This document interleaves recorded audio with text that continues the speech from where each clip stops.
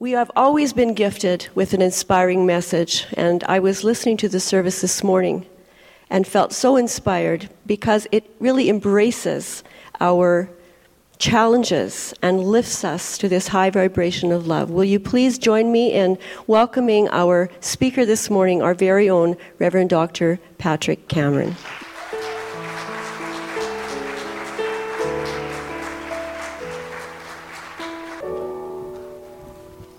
Good morning. Welcome.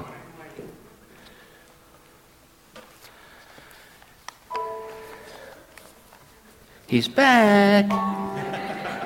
Welcome back. Thank you. I'm going to invite... Yeah, isn't it nice to have Brown back? I told him when I go through the pearly gates, he's going to be playing the soundtrack. But of course, that means he has to go first. Doing the piano, get it moved around. So, what I'm going to invite you to do is sing a song with me, which has become a tradition here. If you go to other Science of Mind Centers for Spiritual Living, the minister does not sing. Some do, but most don't. And so I don't want to misrepresent the movement. But in this very room is a song that is has become part of this community. And really the music, I love Nathan. I have such a warm spot in my heart for this man. I did a Taizé service at our Asilomar conference. And Taizé is actually a town in France. And what it is, it's devotional song and prayer. And Nathan and I was asked to do a piece of poetry, and I selected some verses from Jackson Browne's Alive in the World. And Nathan, I didn't know who was going to sing it, actually sang that song. So I just love having your energy here with us. It's a blessing. Thanks for making the journey. But yes. And so in building on that energy and building on that vibration of the Most High, I'd like to invite you to sing this song with me. And if you'd like to stand and do it, great. If not, please stay seated.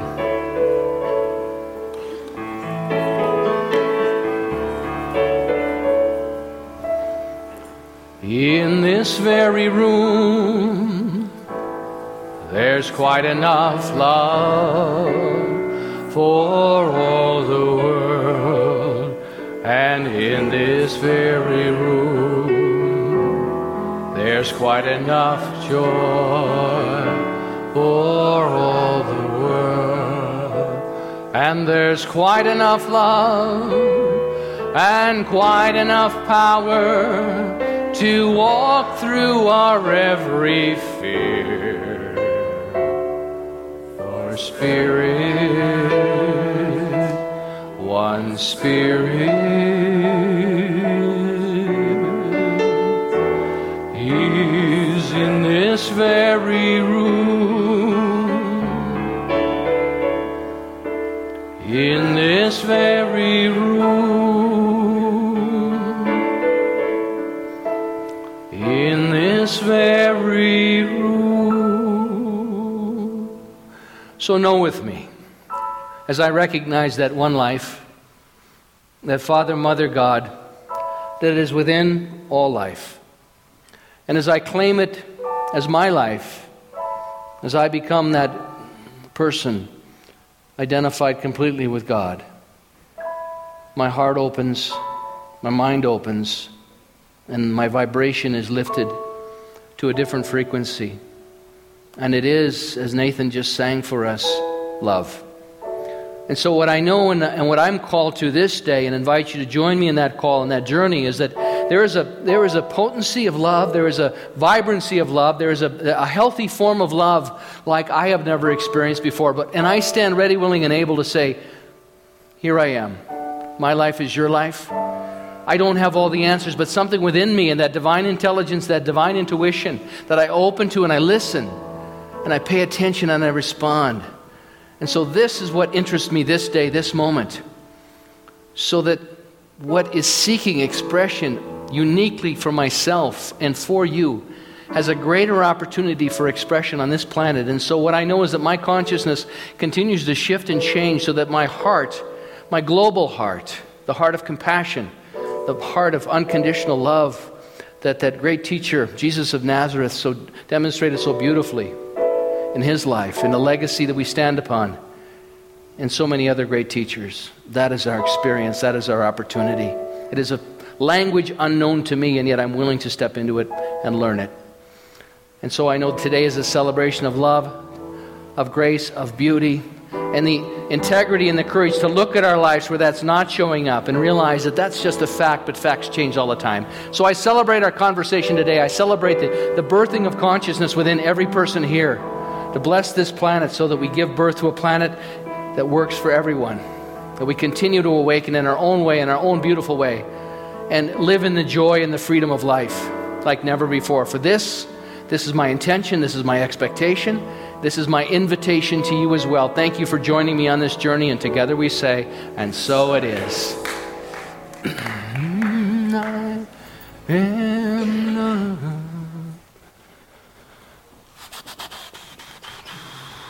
Cool. I was standing backstage when the first song started, and I was having a lovely visit with Anna Beaumont, and then Anna said, I'm supposed to be out there singing. It was beautiful, Anna. I've been there. I think I'm supposed to be out there talking right now. All right. You know, why do we do this every week? I'm just always fascinated by it. It's like, and why am I always the guy that's got to bring the message? Which is quite an honor. I don't know. I signed up for it, I guess. But I mean, you know, we talk about the same thing every week. I just move the pieces around a little bit, and then it sounds like a new talk, but it's the same talk every week. But you know, we live in such an amazing time, and we have so much information, too much probably at times. And so it's our opportunity to look at the information and filter and discern what we're called to. How do we answer that call? And I wanted to share a few ideas with you this morning about that. I'm going to keep my eye on the clock because we have a very special ceremony this morning that want to honor some individuals that represent our teaching at its finest.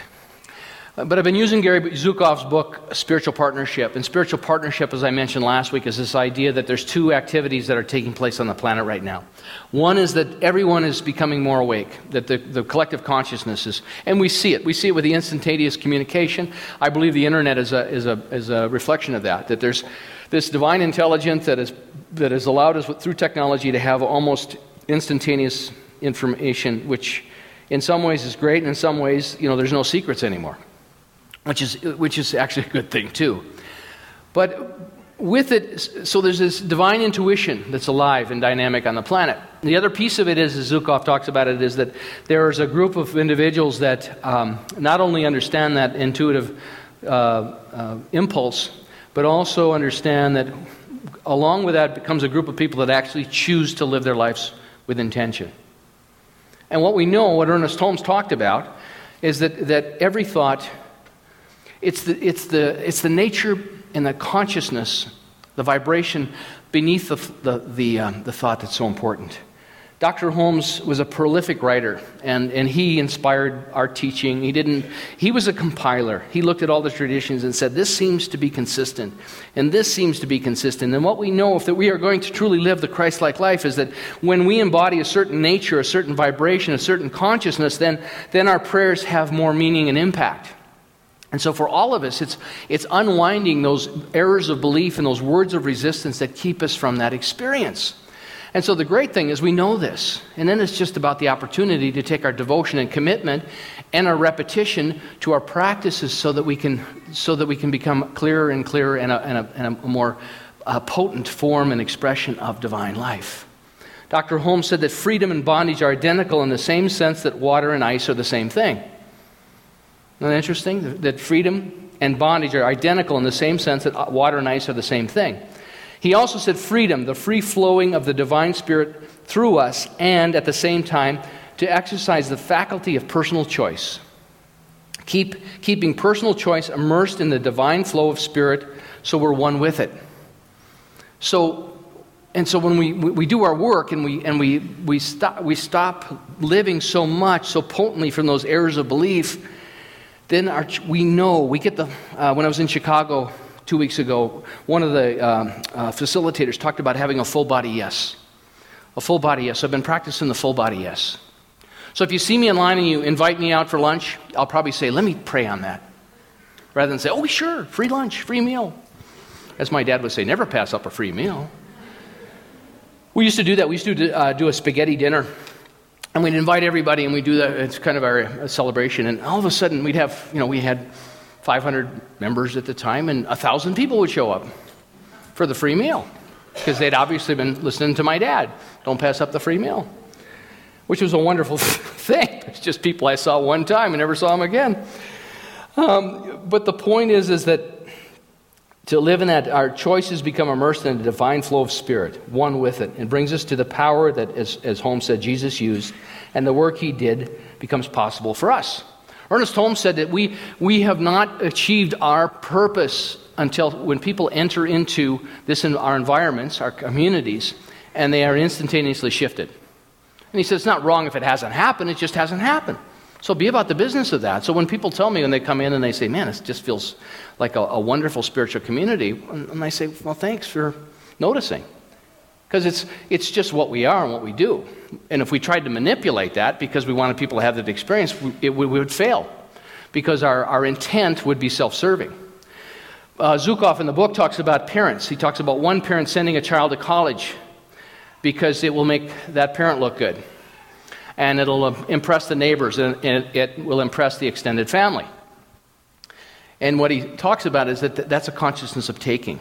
That this person is acting from a sense of this is going to give me something, which is the consciousness of fear. He also talks about a parent that decides to send the child to school just for the child's education, because what we want to do is support the brilliance that lives within that child and all that contains. And so it's very subtle. But those are the subtleties that make all the difference. Those are the subtleties. So what we have to do is, he says, as Zukov says in this chapter that I'm using in the book, it's the why beneath the why. The why beneath the why is the intention that creates consequences. The why beneath the why. So as we start to realize there's no private good and that there's no competition, because the world will tell you there's competition. Just read the paper. But it really, and so that's the world of effect. Jesus of Nazareth said, I am in the world, but not of the world. I am in the world. He understood it. But I'm not of the world. And what he was saying was that I see it, but it doesn't affect me. I'm not influenced by it. Because these ideas were alive when he came along. So as we wake up, and many people, the majority of people on the planet, don't even understand. They are oblivious to their intentions. Zukov tells a story of walking around with a pair of skis on his shoulder. He uses the metaphor, he used to walk around with a pair of, because he skied a lot, in the short part of the ski would be up front, and he'd have the long section sticking out, and then he would turn around quickly, and people would be ducking and hollering at him and everything else. So when we're moving through life and we're oblivious to our choices and our intention, it's the same kind of idea. We got people behind us ducking to get out of the way, and we don't know it. And so, it's kind of, and the deal is, it's just like if you violate a traffic law and you go to court and say, well, I didn't know that was a law. The judge says, oh, you didn't know it was a law? Okay, we won't fine you. Yeah, right. As they say in court, ignorance is no defense. And it's the same with us. But it's consequences. He also talks about, which I think is another subtlety of this, is the common misconception is that the healthiest intention is to feel good. Because if we're doing our work and we're serious about our lives, there are times that we all have to make choices where we have to stop the behavior. If I'm addicted to alcohol, if I am addicted to drugs, if I am addicted to gambling, if I am addicted to sex, if I'm addicted to whatever it may be, and I say I'm going to stop this behavior, it doesn't feel good. It's uncomfortable. I love Esther Hicks and I love Jerry Hicks. Esther's Abraham Hicks information. I love what she says, always reach for the best feeling, because that will lift our vibration.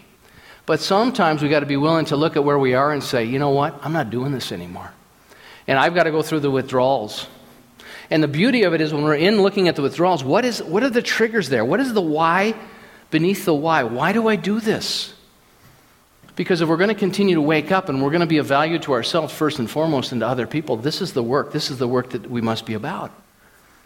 Marcia Sutton, who I've been using her co-creation material for the last several months, and I know that some are, it's just powerful stuff with the co-creation, but she talks about the kingdoms. There's 4 kingdoms in Marcia's material that she talks about, kingdoms of consciousness.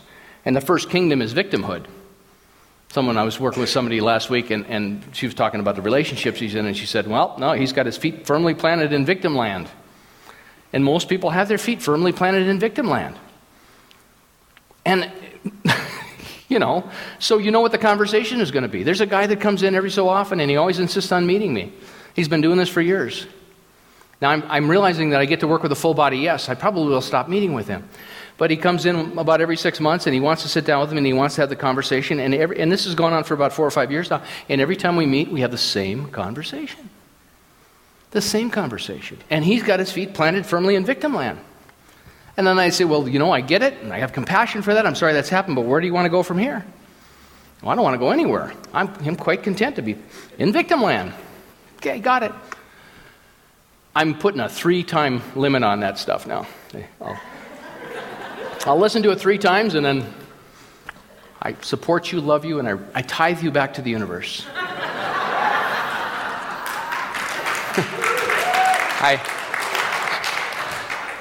I pray for your highest and your furthest.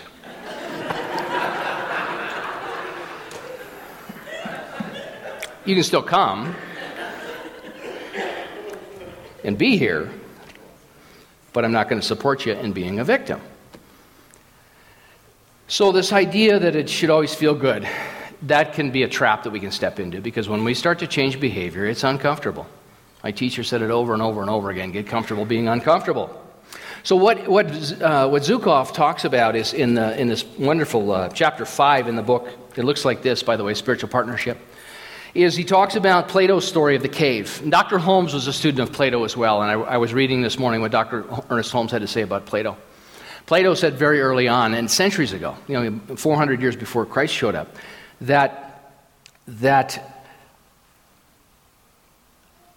the perfect form is the world of being aware. And I'm going to give you a story to back this up. And it requires disciplined and intellectual inquiry.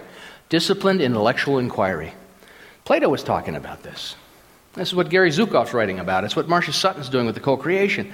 But Plato tells a story. It was a teaching story he used, and he said what he would imagine for the students or create for the students is that all these people were in a cave, and they were chained in the cave. They couldn't move. They're shackled in the cave. And there was a fire burning, and what they could see was, and someone had placed statues on the other side of the fire from them. They couldn't see the flames, but they could see the light from it, and they could see the shadows on the wall of the cave. And finally, somebody broke free of the shackles and went outside to the daylight and realized this is reality. I've been living in the shadows. And so what Plato would teach is that most people live in the shadows. And the shadows are those limiting ideas about ourselves. Man, we are pieces of work, aren't we? The stuff we do to ourselves. The fear, the judgment, the criticism, the diminishing of ourselves. As Zukov says, at first painful sensations appear to be caused by circumstances, by other people. For example, receiving notice of an audit. After a while, you will make a very important discovery, one of the most important in your life. Your painful sensations recur, but the apparent cause of them frequently change. So in other words, we'll get the notice of the audit, or we'll get the traffic ticket, or we'll get the bill that came in unexpected, whatever it may be. And what it does is it touches that same area in our lives, that trigger. The same painful sensations that tormented you in your former marriage, your job, or city repeat wherever you are and whomever you're with, because it's part of who we are. It's our consciousness. Each time they do, you react in the same way that you did the last time. For example, you become angry, jealous, frightened, vengeful, or overwhelmed. If you habitually shout when you become angry, you'll shout again. And if you habitually withdraw, you'll withdraw again, and so on. In other words, your behavior is predictable. You do it again, the same thing that you did the last time. You became angry. You are in prison. You're shackled. Some people are imprisoned by anger, some by jealousy, and some by vengefulness, among others. Recidivism is very high. Most people spend their entire lives in prison and they die in them, still angry, jealous, and more. They live unexamined lives, Plato's term. Chained deep in a cave where only shadows are visible. And when you blame a spouse, a friend, a co-worker, a boss, or the universe for your anger, jealousy, or any other painful experience, you are chained in your cave. So the good news is we know what it is. And the challenge is to go about the work of dismantling it. You know, and we all have it. We all have it. I got up this morning, I was telling the first service, and I'm doing all this work, and I had a lot of dreams about anger. And I get up, and lo and behold, I'm like spinning in anger, and then I'm thinking about this person said to me, and that one, and all of a sudden I realized, Zukov talks about it in the next chapter, being the coach in your life. Who are you going to send into the game? I don't want the angry guy coming here and talking to you. It's not fun for you or me. It's not going to serve any good purpose. So for me, then I sat down and I did my releasing prayer, which I do every day. You know, I release the belief that the world is too big to handle. I release the need to be angry, and I'm grateful God is the freedom I am. So that's a prayer I work with today, and I sat down and I did that, and I could see my resistance because I got to about 25. You do 70 of them. I got to about 25, and then I'm looking at the bookcase trying to read books while I'm doing my prayer. What's that title over there? Oh, I should pick that up, and that's God guiding me. No, it's not God guiding you. It's you being distracted. I mean, we tell ourselves all kinds of stories. But we're all in it, and part of the reason you do it 70 times, if you've done any of the sacred healing circles or the fear to faith that I've shared with you over the last several months, we do it because it breaks down our resistance. I am resistance, and it shows up in so many ways. I mean, it's alive for me, and so what I do now, when I catch myself in the resistance, I just say, I'm going through. I'm doing this work. And every time I do that work, I said to my mentor that I've been working with on this stuff, I said, is this ever over? Because it's one word, and then I got another word to release, and then I got another thing to release. And I said, when's it over? She said, never. I said, oh, thanks. But the point is that, as she said too, we light up one cell at a time. And see, we're immersed not only in our own faulty thinking and our errors of belief about ourselves, we don't measure up. We're not good enough. How can I possibly have greater good in my life? I don't deserve that. Do you know what I did? Do you know who I betrayed? Do you know who I lied to? You know what I did to my loved one or my family, my kids, my community, whatever it may be? You know, to gather together the evidence to support that idea. But the reality is, what Holmes taught, what Jesus of Nazareth taught, is that there's this pristine essence, which is God's life that lives in and through and as each and every one of us. And so as we move out of the first kingdom, which is victimhood, which is everything is done to us, and to that second kingdom, we realize, thought's creative. What do I want to have in my life? I want to set an intention and have a certain experience in my life. Because what happens is, Dr. Ernest Holmes said, we have divine discontent. This doesn't work for me anymore.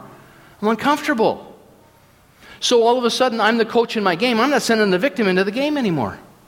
I'm sending somebody else who's more awake and more aware that says, I can direct my life.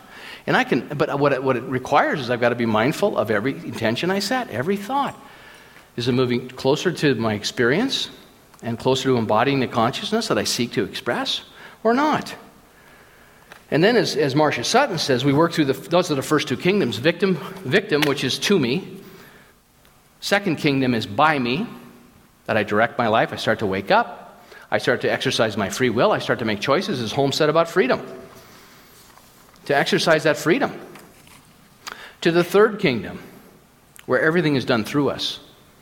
See, Jesus talked about that. Many times he'd be in the third kingdom. He'd say, it's not I, but the Father within that doeth the work. He also said, these things I have done, ye shall do an even greater. But we can't do them from victim consciousness.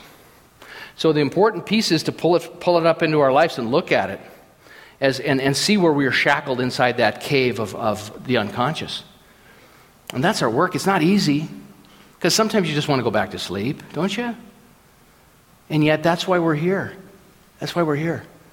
See, our divine good, I love this piece. My teacher always used to say, your divine bounty I was raised that there was only so much, and that if I had, my mother was a wonderful lady. She'll be 90 this year, and we're going to go see her in a couple weeks.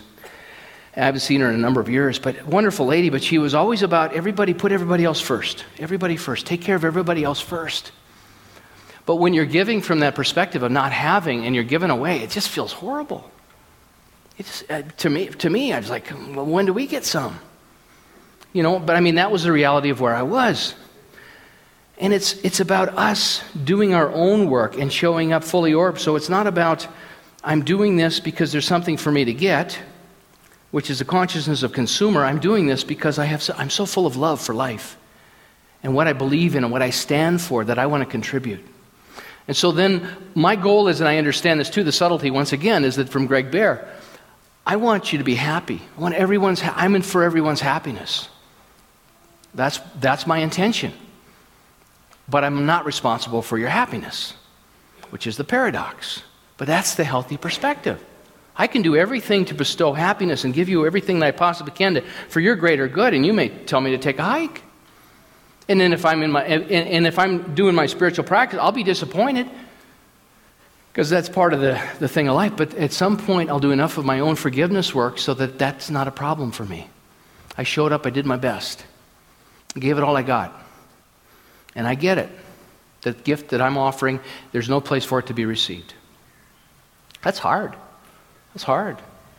But see, if my consciousness is in alignment with being a contributor rather than a consumer, then I understand it and I have the insight and the awareness. And the forgiveness work of self, all the things we've done. How do we create that state of grace?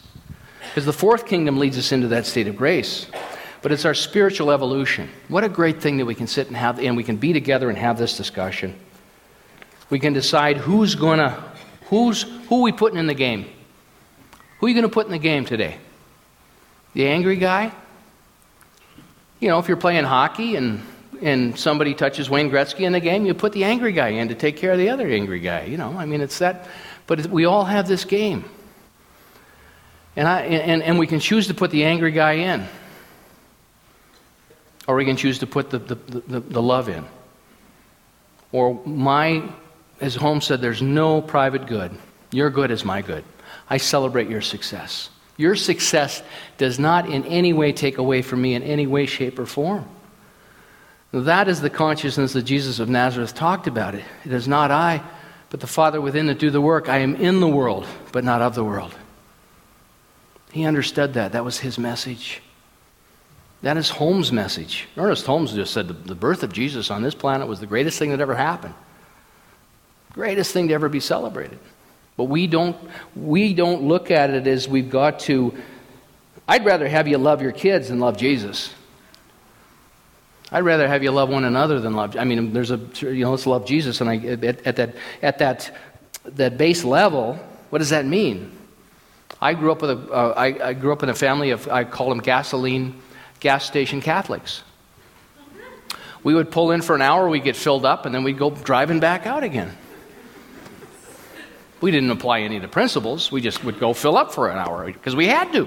So you didn't show up, you go to hell. I didn't want to be going to hell.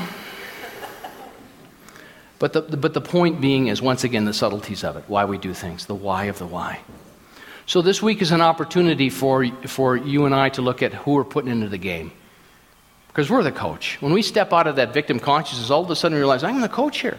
And see, we live in all four kingdoms. We live in all four. Sometimes we can fall right into the trap of victimhood. And that's not a bad thing. It's just catching ourselves sooner rather than later. So we minimize the damage we do. So we don't have to apologize to everybody we know. Just a few people maybe. Or to ourselves. We will forget.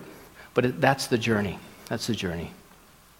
I'm going to invite our practitioners. We've got some practitioners today that we're going to do a dedication ceremony. So I'm going to invite them to come forward. And we're going to do a process with them. These are people that have dedicated a number of years of their life to practicing what I just talked about. So that when you come to tell them your story of where you have forgotten your way, lost your way, they don't say, oh, yeah, I remember when I did that. The story is, I don't feel deserving. if you sit down with one of these practitioners and they say to you, I know exactly how you feel. I don't feel deserving either. Just say, thank you very much, and head out the door. Because what practitioners are trained to do is to see that perfection of you and to support that and to give that life. And so the prayer work and the whole conversation is around listening, letting you empty out the container of the errors of belief and resistance, and then supporting you in a new intention. And that's what these people have done. And it takes time. It doesn't happen over a weekend. It takes time and dedication, and it's ongoing for every one of these. And they know, why you guys stand so far back there? Come on up here. Pardon me? Gary said it's the consciousness of fear. Okay, if you decide. All right, so here's Sue Edwards, Karen Yance. You know Sue's, she sings a little bit around here once in a while. Yes, I do very well. Murray Gibbs and Gary Buckingham. So, here we go, gang. You ready? And I just honor your time and commitment and love and devotion to our movement, our teaching, and your willingness to step aboard this practice in such a powerful way. So having completed the prescribed courses of the Centers for Spiritual Living leading to the recognition of practitioner of religious science, and having duly made application to be listed officially as a practitioner, these people that I just mentioned, Sue Edwards, Karen Yance, Suze Hodge, Murray Gibbs, Gary Buckingham, fully understand the sacredness of the high calling of a practitioner and understand the responsibility placed upon them. They have already decided to specialize in the healing work of the Center through the practice and the science of mind treatment based on the principles of the science of mind. This is a holy moment, and it is. And I thank you all for being here. You're part of this. Your energy is part of this. I got to tell you, every time we get together and we celebrate, we shift the consciousness on the planet in amazing ways. And I'm having the God bumps right now as I read this to you. It's a holy moment. And through the vows to be taken, these people offer themselves to be used by God in the field of spiritual healing to help lift humanity and consciousness above all limiting experiences. Obedience to the second great commandment, thou shalt love thy neighbor as thyself, by putting another's good before that of self, is the motivation for this pledge of dedication, which is what I just spoke to you this morning about. Loving service to God and humanity is the intent of each one, coupled with an invincible conviction to glorify God in the flesh in their own lives and in the lives of those that come to them. So I'm going to invite each one of them as a metaphor and as a commitment to each take one more step forward as I call your names. So Sue Edwards, Karen Yance, Suze Hodge, Murray Gibbs, and Gary Buckingham. Down through the ages, there have been those in whom the light of the divine love has burned so brightly that they have been willing to work in selfless love and service for others. May this light of divine love shine forth in the lives and service of all of you. Therefore, at this time, we ask all of our practitioners that are in attendance to stand, and ministers, and we stand in the consciousness of God within, willingly and unreservedly dedicating ourselves to the art and science of the spiritual mind treatment based on the principles and teachings of the science of mind. I now give you your vows.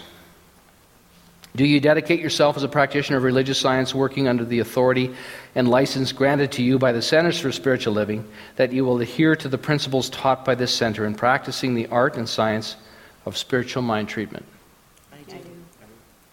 Will you be ever aware of the high office and function and conduct yourself with dignity, integrity, moderation, and sincere devotion to every act and in conformity of the Code of Ethics for Religious Science Practitioners? I do. Will you when you are called upon for help, will you endeavor always to be aware that you are acting under the authority and license granted you by the Centers for Spiritual Living, and as such that you are an instrument through which the divine is restoring people to their original perfection? I will. As a religious science practitioner, will you practice the principles as set forth in the science of mind teaching? I will. Do you dedicate yourself to minister to whomever may call upon you in time of need? I will.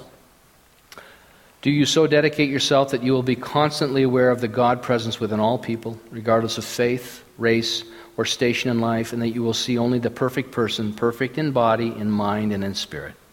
I will.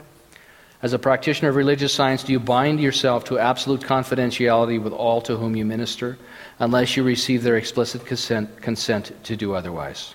I will. Do you dedicate yourself to the discipline of regular and faithful prayer and meditation for greater enlightenment and understanding in order that you may expand the expression of your life in loving service to God and humanity? I will. Finally, do you dedicate your whole being to the healing practice of the science of mind? I will. I do. These vows of dedication, which you have assumed, are only the outward expression on an inner dedication and consecration which you have already made within your souls. Through this act, you place yourselves in a very special relationship to others. And by the means of your practice of the science of mind, you have the great privilege and glorious responsibility of being an instrument through which God restores others to wholeness of mind, body, and affairs. You have voluntarily and freely assumed this sacred duty, as well as this exalted privilege, and through your consecration, all those whom you can help will be irresistibly drawn to you. They will be sent to you by Mother, Father, God, who shall heal them as you reverently and faithfully do your part. Healing requires not only steadfastness of purpose to be God's instrument, but also as great love for all humanity and a burning desire that every person shall walk the earth as a divine expression. In the name of all that is holy and by the power of Almighty God, you have been given the power to know the truth that heals all manner of sickness and all manner of dis-ease. And this you do dynamically and lovingly in the name of God, by the power and for the glory of God. Behold now, you are the beloved of God. We salute the Christ in you and bless you as an instrument of divine healing. The peace of God be always with you. Congratulations.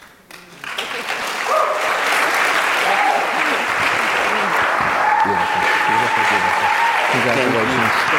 You're welcome. Congratulations. Congratulations.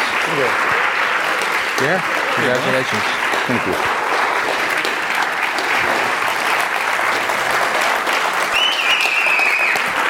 Yeah.